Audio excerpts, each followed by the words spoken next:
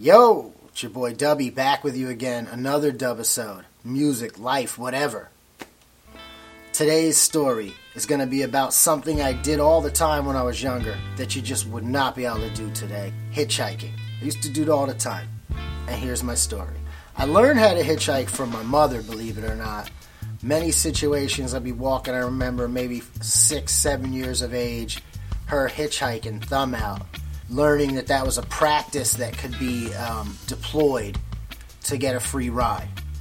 In my teens, everybody had a skateboard, so you'd hitchhike with the skateboard. You know, something that I can't imagine 14 and 15-year-old boys and girls hitchhiking today. I'm sure it's happening somewhere in the fucking world, but I just forget about it, man. But that's how we would get everywhere, man. And when you add in the equation of the skateboard, you get miles of coverage, even if you don't get a ride. I remember my one friend, and he and I had a system, because one of us would have to sit in the front, one in the back. We would get picked up all the time by the same old man. The same old man in an Astro van. And it really creeped us out, man. And we talked about it. We're like, the guy never tried anything on us.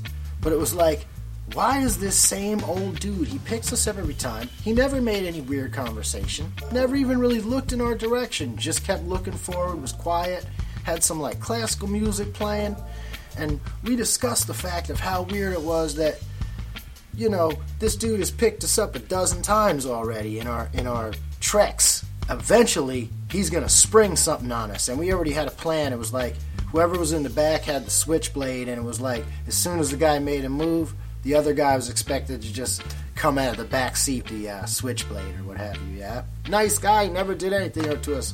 Took us up and back and forth between Highlands and Seabright at least 20 times in our career. I remember leaving my house on New Year's morning once, and there was ice all over the asphalt.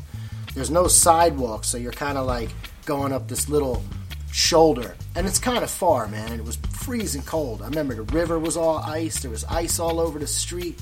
I got a ride, but I had to get all the way to the end of Seabright before I got a ride. A lot of the times when we'd be out there, we couldn't hail the bus down for either being broke or the fact when they see us looking all ragamuffin, the bus would just keep fucking going, man.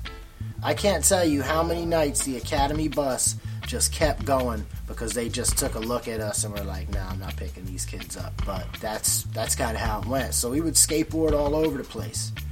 One time we cooked up a scheme. We tried to hitchhike to Florida. Thank God we didn't make it all the way. That we got arrested and we got stopped at on 195 hitchhiking. I think we were like 15 then. But we cooked up this scheme to go visit friends in Florida. I was inspired by a tale from my mother, who told me how she had hitchhiked to Florida when she was 16 with her friends. They made it all the way to Florida. But in our case, we got arrested on 195. Cops came out of everywhere. Whoop, whoop, whoop. Grabbed all of us. New Jersey State Troopers. And that was the end of that journey. Would not recommend it today, though. You'd probably just get killed by the first car that picked you up. Hope you enjoyed this story. It's your boy Dubby. Thanks for hanging with me. I'll talk to you again next time with another story. You!